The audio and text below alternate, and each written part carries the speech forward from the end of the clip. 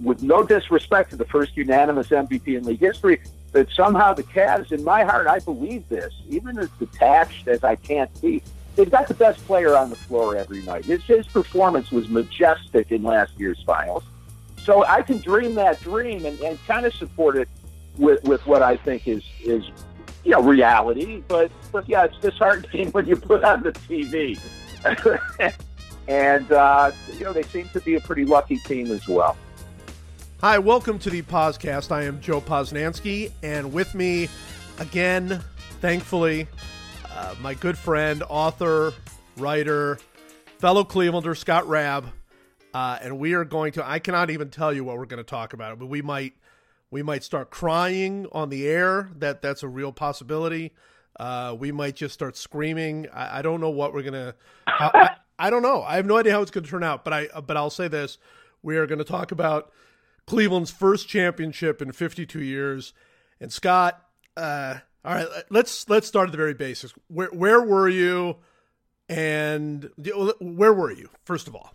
I was at the Wild Eagle Saloon a couple of blocks away from the Q. The Wild Eagle Saloon. Yes. Now, did you pick that on purpose? Was there? I mean, obviously, you were going to be in Cleveland. An ESPN film crew picked it. I helped produce a 30 for 30 called Believe Land, sure, which is great. And in case of a miracle, we wanted to put an epilogue on it in case of a miracle. we got a miracle, Joe. We did. We got an actual miracle, and that's why the Wild Eagle. I would have gone to one of the official watch parties. One of them sold out literally in 26 seconds online. 26 seconds. On Craigslist, people wanted $700 for a ticket to the watch party. I don't know what anyone ultimately paid. I'm just saying. Wow. All right. So you're in the Wild Eagle Saloon, and so walk me through it. I want to hear all the details from beginning of the moment to until you realize 52 years are over. I was with my son. We flew out from New Jersey yesterday morning, and it's Father's Day. I'm with my boy. He's 17. We made the trip to Game 6. We made the trip to Game 4.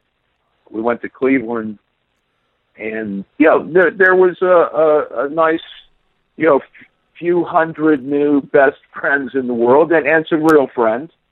And it was I'm still a little bit, not numb, a little bit in shock, because you walk, you think about the game and all that. It was a nail biter. Wow. So the fact that it happened, that the Cavs, in a truly mythic way, actually got it done on the road against the 73-9 defending champ. The day was great because we spent it, walking around and feeling the feelings, and then when it's game time, it's nerve-wracking. I'm 63. I hate to play the age card because however old we are, we've suffered for 52 years. And so it was hard to feel confident. It was hard to feel even during the day when I felt, I've heard many times, I'm sure you have too, this one feels different. We heard it in 95. We heard it in 97. We have heard it so many times.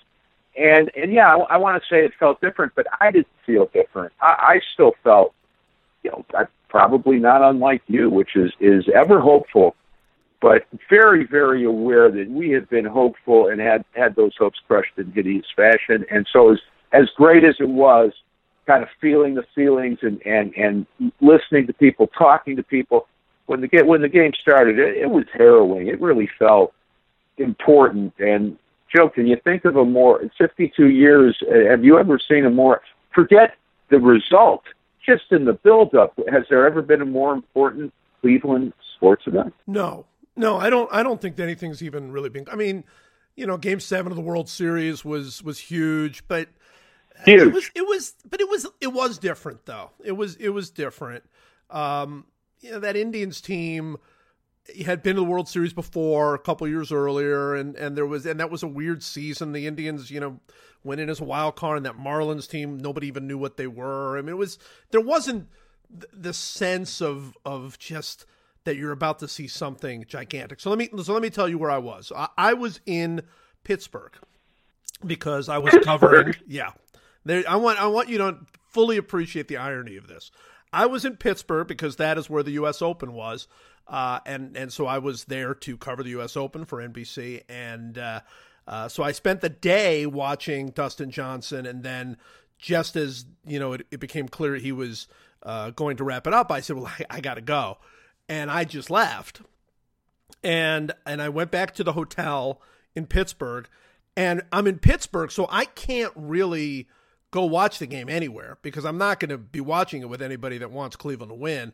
So I literally sat in my hotel room about 4 inches in front of the television set, just clenched for the entire thing, just absolutely clenched. But I had this weird feeling, and I'm really curious. So, I don't think we need to set this up for everybody. Cleveland has not won a single thing in my lifetime. You were but a kid when they won the 64 championship. The Cleveland Browns won the 64 championship. Even though you were there, you were just a kid. We've seen just umpteen torturous, horrible things in the years since then. So I want to set it up this way, and I'm really curious how you felt.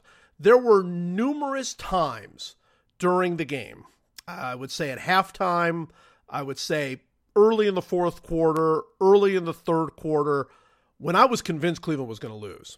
I was convinced. They were down 8, they were down 7, and not only that, it was there. It's not like you could feel particularly confident that they were going to win anyway going in.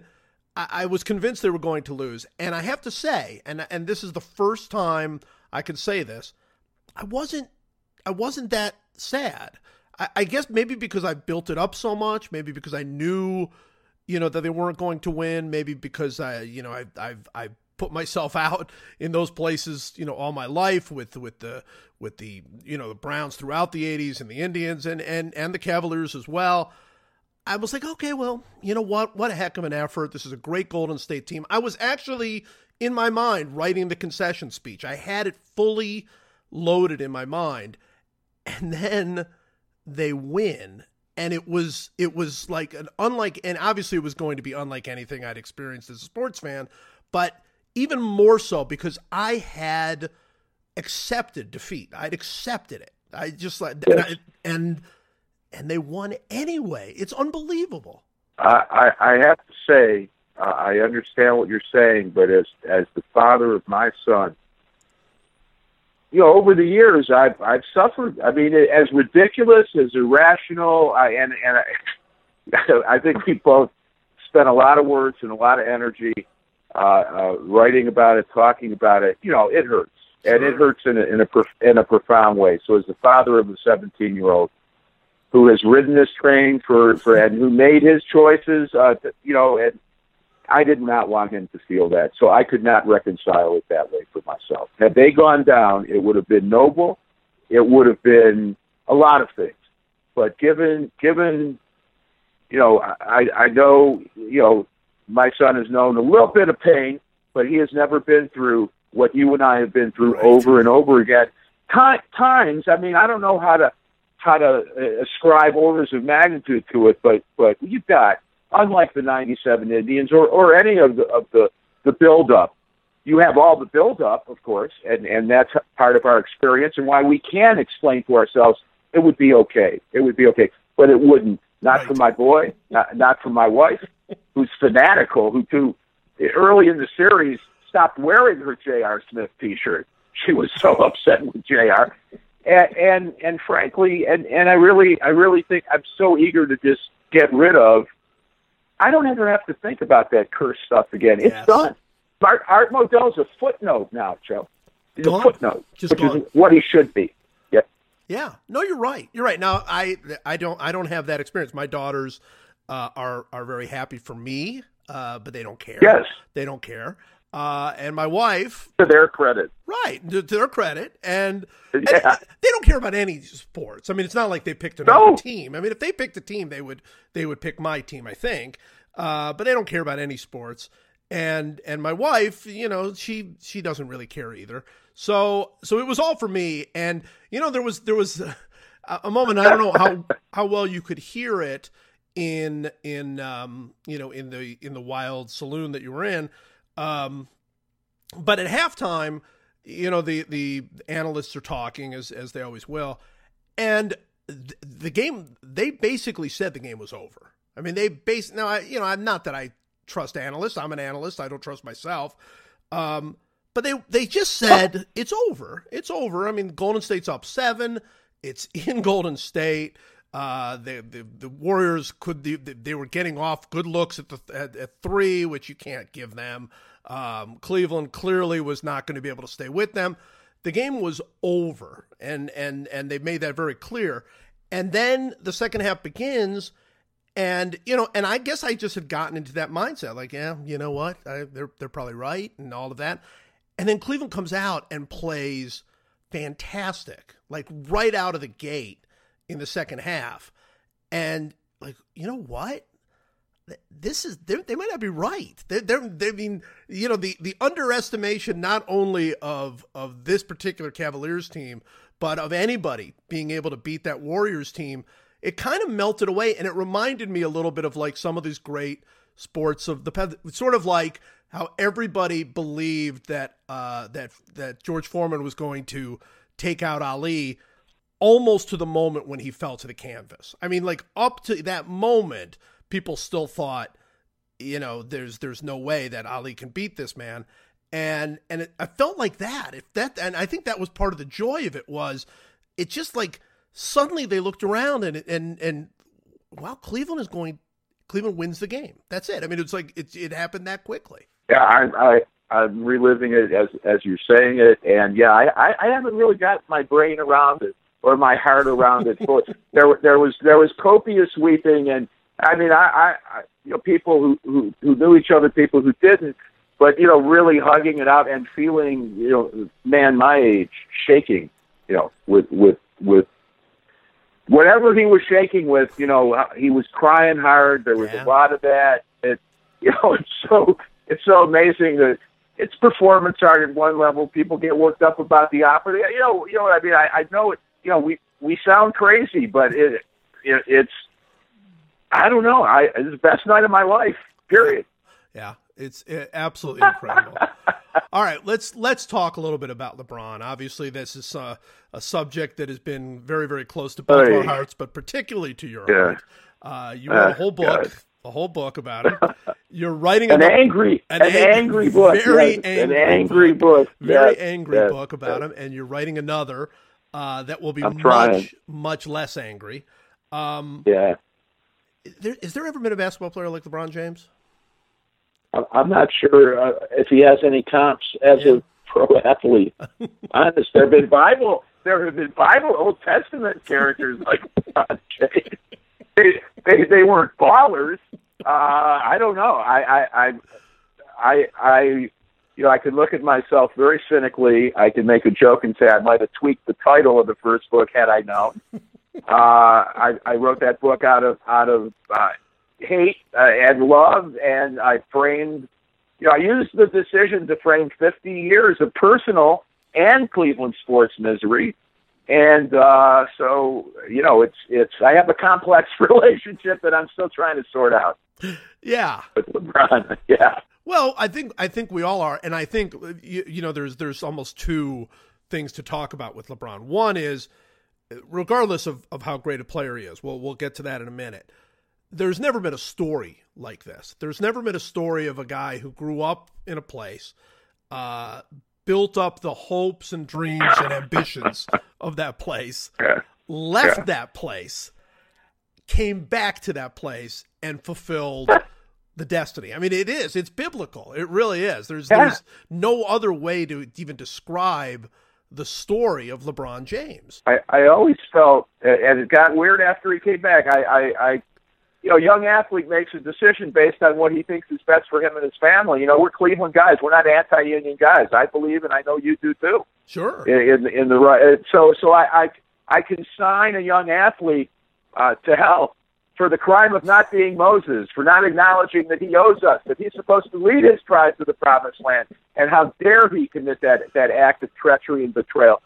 He comes back and talks about how he has a mission beyond basketball, and so he says, wait, I'm Moses. I just had to train for a while. I hardly know how to write another book when this guy has.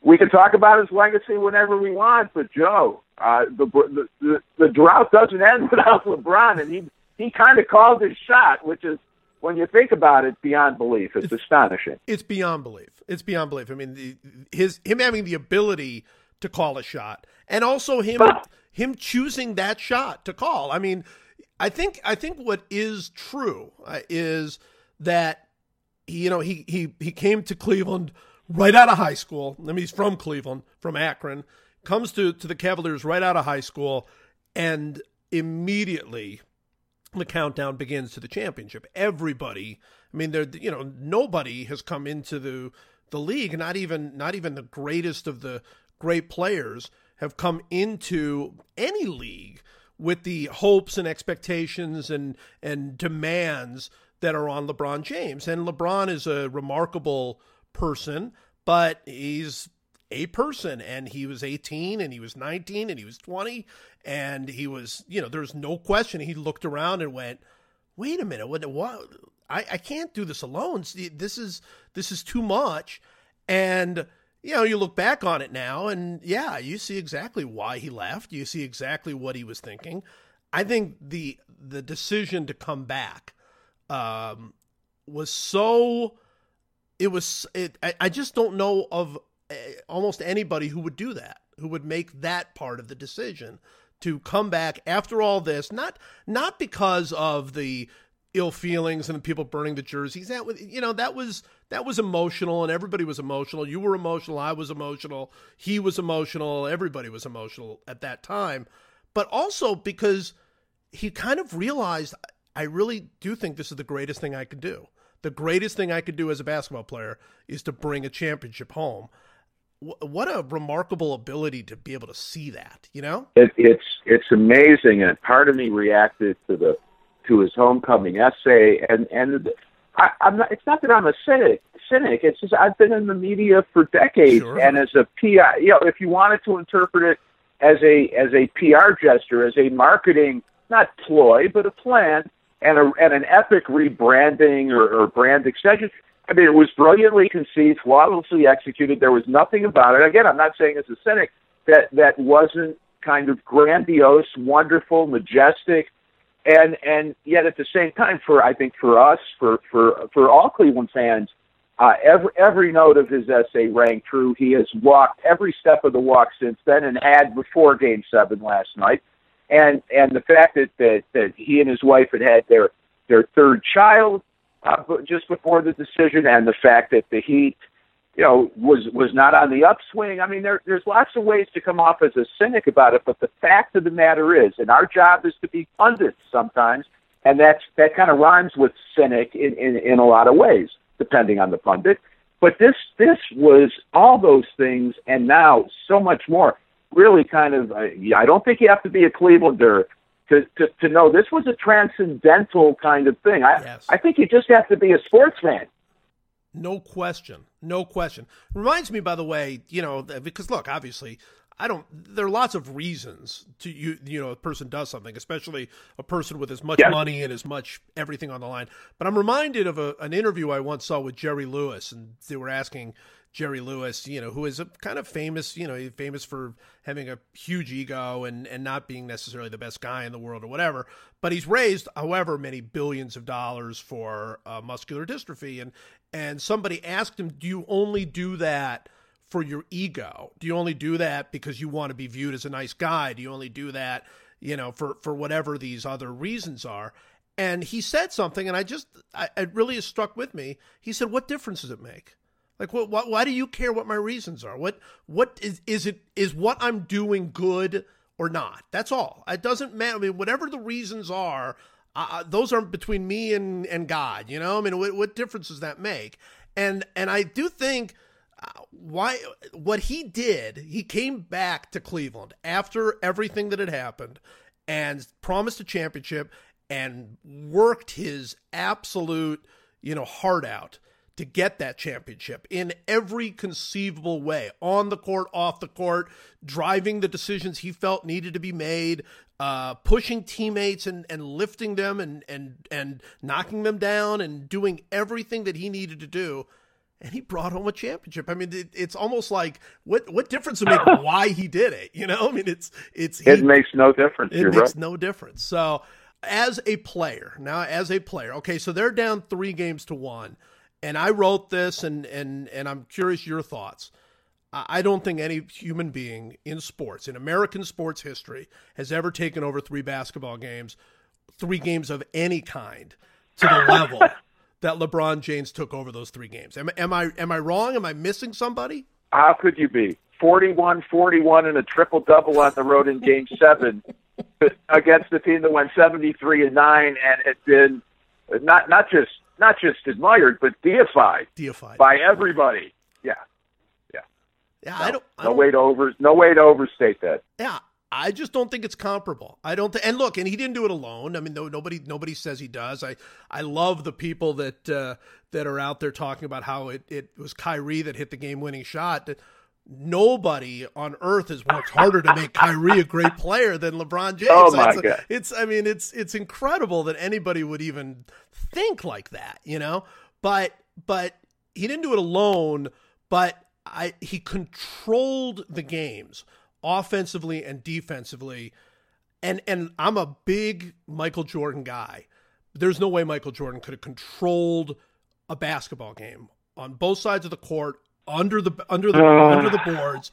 I don't think he could have. I mean, he's the greatest player. He still remains it. I mean, LeBron's career isn't over, but I don't think anybody could control a game the way he did. I honestly feel, and I have for some time, that LeBron, even in the Horror of Akron, in the Angry Book, there was no point at which I didn't acknowledge that LeBron James was the greatest basketball player I ever saw. And that includes, I saw Oscar as a kid when the Cincinnati Royals played at the old arena. Now, it wasn't Oscar. I'm just saying that nobody will ever be a greater NBA champion than Michael Jordan or however you want to say it. I just think whether you're a stats guy, whether you're an analytics guy, want to talk about win shares, if at whatever level, LeBron isn't just on Mount Rushmore as right now. The greatest forward ever. Right. Please give me a break. But I don't want a Michael versus LeBron argument because the book isn't done with LeBron. It isn't, but he's in that greatest of all time conversation. I'm sorry, he is. It's Michael. You look at the numbers. You look at the metrics, and guys like Zach Lowe, Hollinger. I mean, these guys have changed my way of thinking too. But look at those numbers. Don't just count the rings and tell me Kobe is still a greater player. On his best day, Kobe Bryant didn't have the range of LeBron's skills, and really that's part of what makes him dominant. That will also counts, and that willingness to put Kyrie and Kevin Love to force them. You remember when he would pass the ball to Donyell Marshall for the game? Yeah.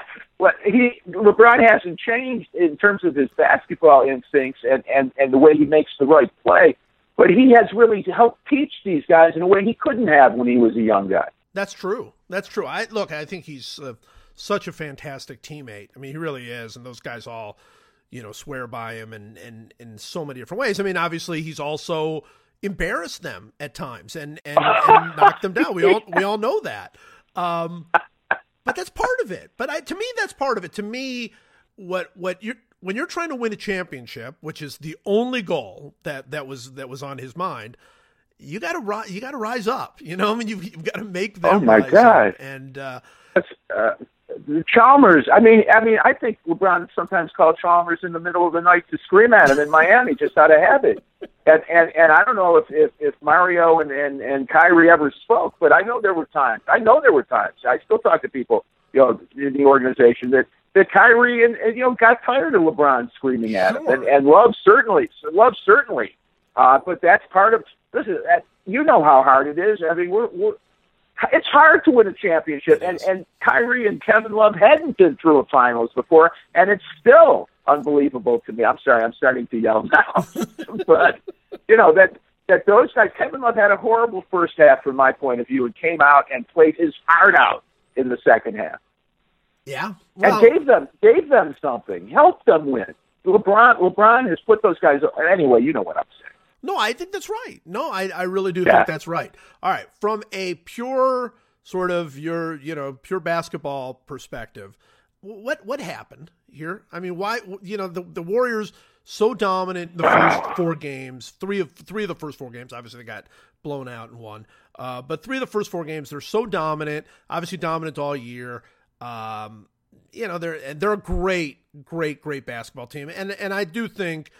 That if you're a Warriors fan and you're out there saying that Steph Curry was not the same in the playoffs, I think you're right. You're probably right. He missed open shots that he never misses, and he didn't look like he was as active. I'm sure he's hurt. I'm sure he's kind of beat up. All of those things. But something fundamentally changed. Now, personally, it's LeBron. But beyond LeBron, something fundamentally changed in those last three games. What do you think it was? There's so many complex factors. Yeah, I would never claim to be an X's and O's. Forget expert. I understand some basics about switches, screens, etc. But part of it is always scheme. That's always involved. Part of it is that whole clutch performance, which to me is being able to replicate your normal game. You're to be able to like we always say about a pitcher. He doesn't have the stuff, but he knows how to get the batters out. There is something about the pressure, the Vise-like pressure. Bring out all the hoary cliches, but part of it is the mental part, and that's coaches like Kerr, coaches like Lou, coaches like Phil Jackson. They had great basketball minds and even better assistant basketball minds, and part of it is the ability to inspire in whatever way. There's so many different ways to look at it. Does one team really want it more? I think not. No. I do think that a leader who's been through what LeBron's been through, I mean, the mastery that he displayed on both sides of the ball, and I think they did a wonderful job of learning to switch both ways. How to get Tristan on Curry. Yes. That kind of thing. I think it disrupted the Warriors' flow. I'm not sure they had answers on either side of the court. You can't ignore the Draymond Green suspension. You can't ignore any of this stuff. But I don't know. It'll take us years to figure out, tease out all the different factors. Well, oh man. No, I know, but you bring up a great point, and a guy that I think does probably deserve more credit than he's going to get, because obviously, look, we're heaping as much credit on LeBron as we possibly can, and he should. He deserves every bit of it. But Ty Lue had a pretty good series when a lot of people worried that he was going to be overmatched in his first series. And one way that you could really determine that is exactly what you were saying. There was, throughout the series, you would get numerous switches where it would be LeBron offensively on Steph, where Steph, obviously, he's just backing Steph Curry down. And there wasn't, and that seemed to happen again and again and again. Meanwhile, the Warriors kept getting things like Tristan Thompson on Steph Curry, and Steph Curry couldn't do very much with that. It was you would think that he would be able to work free. And again, I'm not a doctor. I don't think he's completely healthy, but Tristan Thompson stayed with him for the most part. Kevin Love on one very, very important series in late in Game 7 stayed with him. And yet, so I think there was a huge advantage with the switches, and it really seemed to start happening in Game 5. I don't know why. What happened? I thought Game 5. That's why I was when Game 5 happened and the Cavaliers win.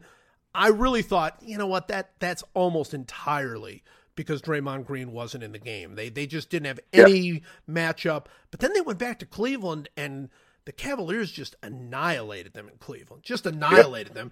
And I would say this also.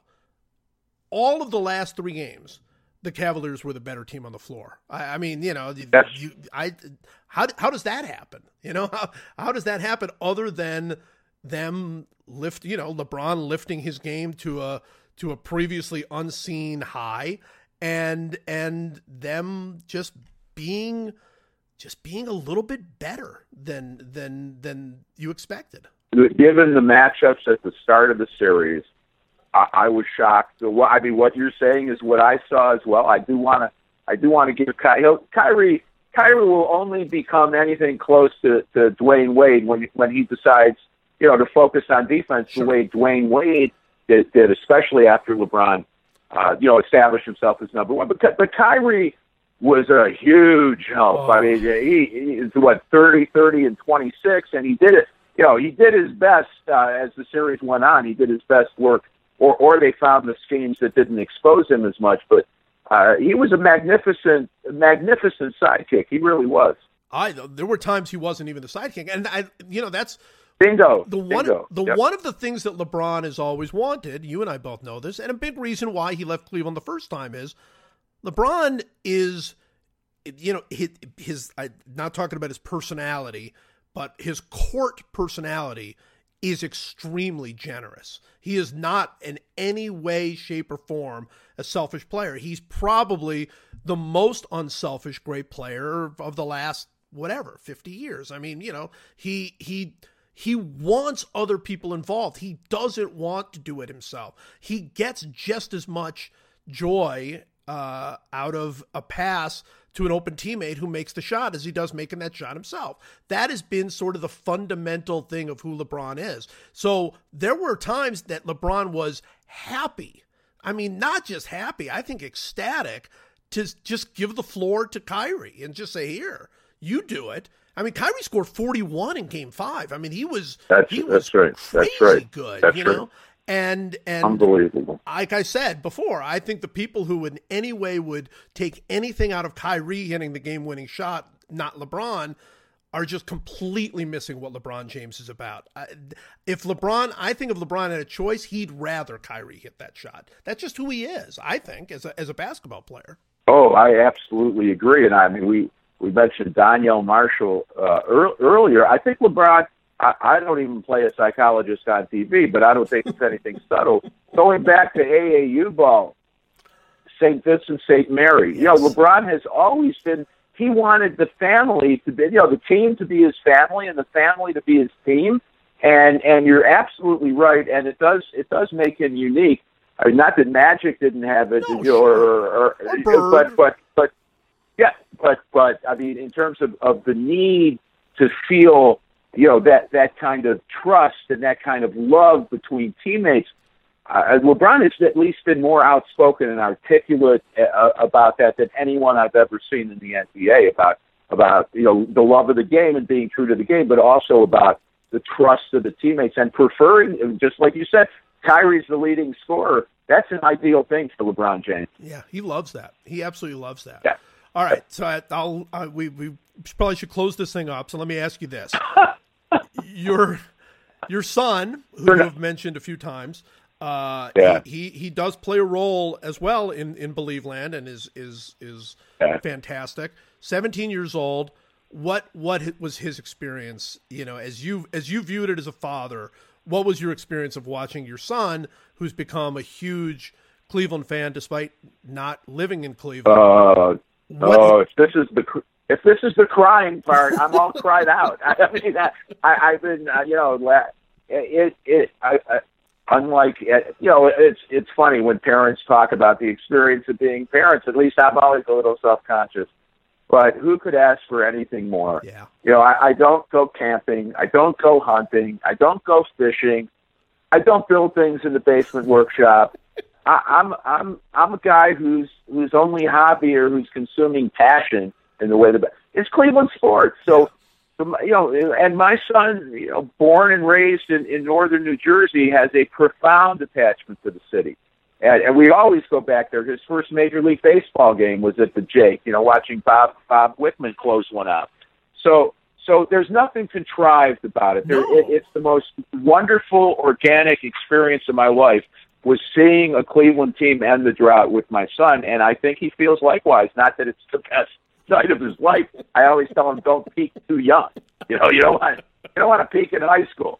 But for me, I know a guy, great writer, Cleveland guy, who wrote about Hamilton. Oh. And no, I'm just saying, you know what it's like. You wrote about it as well as anyone could ever possibly write about it. That's what it's like, Joe. It is a sweetness beyond me ever dreaming, of something. And it's, something about that is universal and primal, maybe even biological. I don't know, but I feel, best night of my life, and going forward, I don't have a bucket list because I don't need a bucket list. I'm the luckiest Cleveland fan ever born. And last night was the culmination of all my hopes and dreams, and we can all cry now.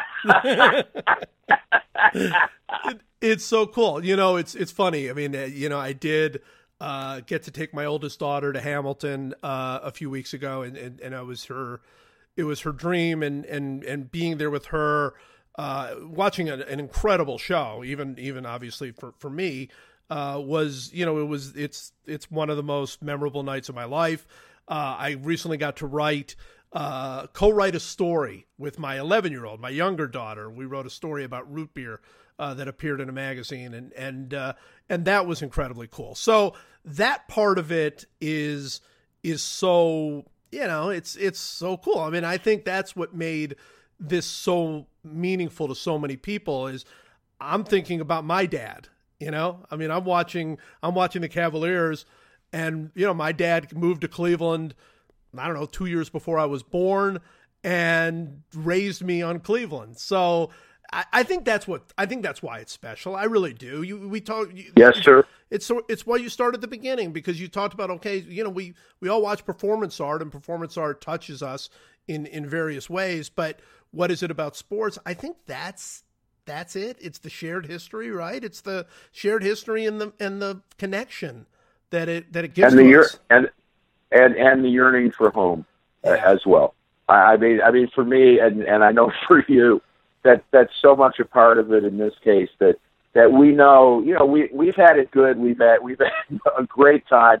As guys who could retain their love of Cleveland and their love of Cleveland sports and go out into the world and do a bunch of, but for the city, yes, for the psyche and the spirit of the city, for the respect that, everyone can talk about deserves, got nothing to do with it. Like Clint Eastwood says at the end of The Unforgiven, hey, Cleveland has deserved this and a lot of great things for a long time. We finally got one. Yes. Oh, I love it. I just love it. All right, it's the best. So now, it really is. It is the best. Yeah. I'm looking now at all these people who have won championships. Like, oh, so that's what this feels like. Yeah, no wonder you were so happy. I heard from a few Red Sox fans today. Very happy for us, obviously, as Clevelanders.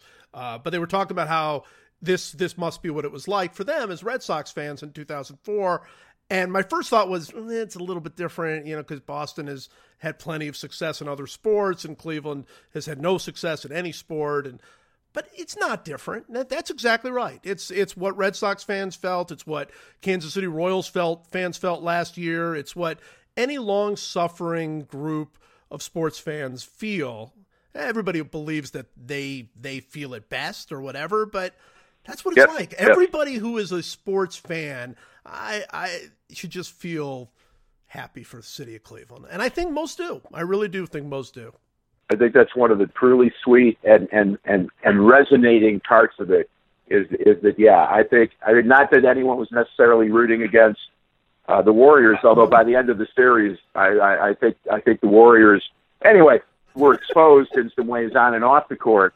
But I think a lot of people who have no strong attachment to Cleveland or any of those teams really did feel like they could participate in a great sports story and really share that kind of love.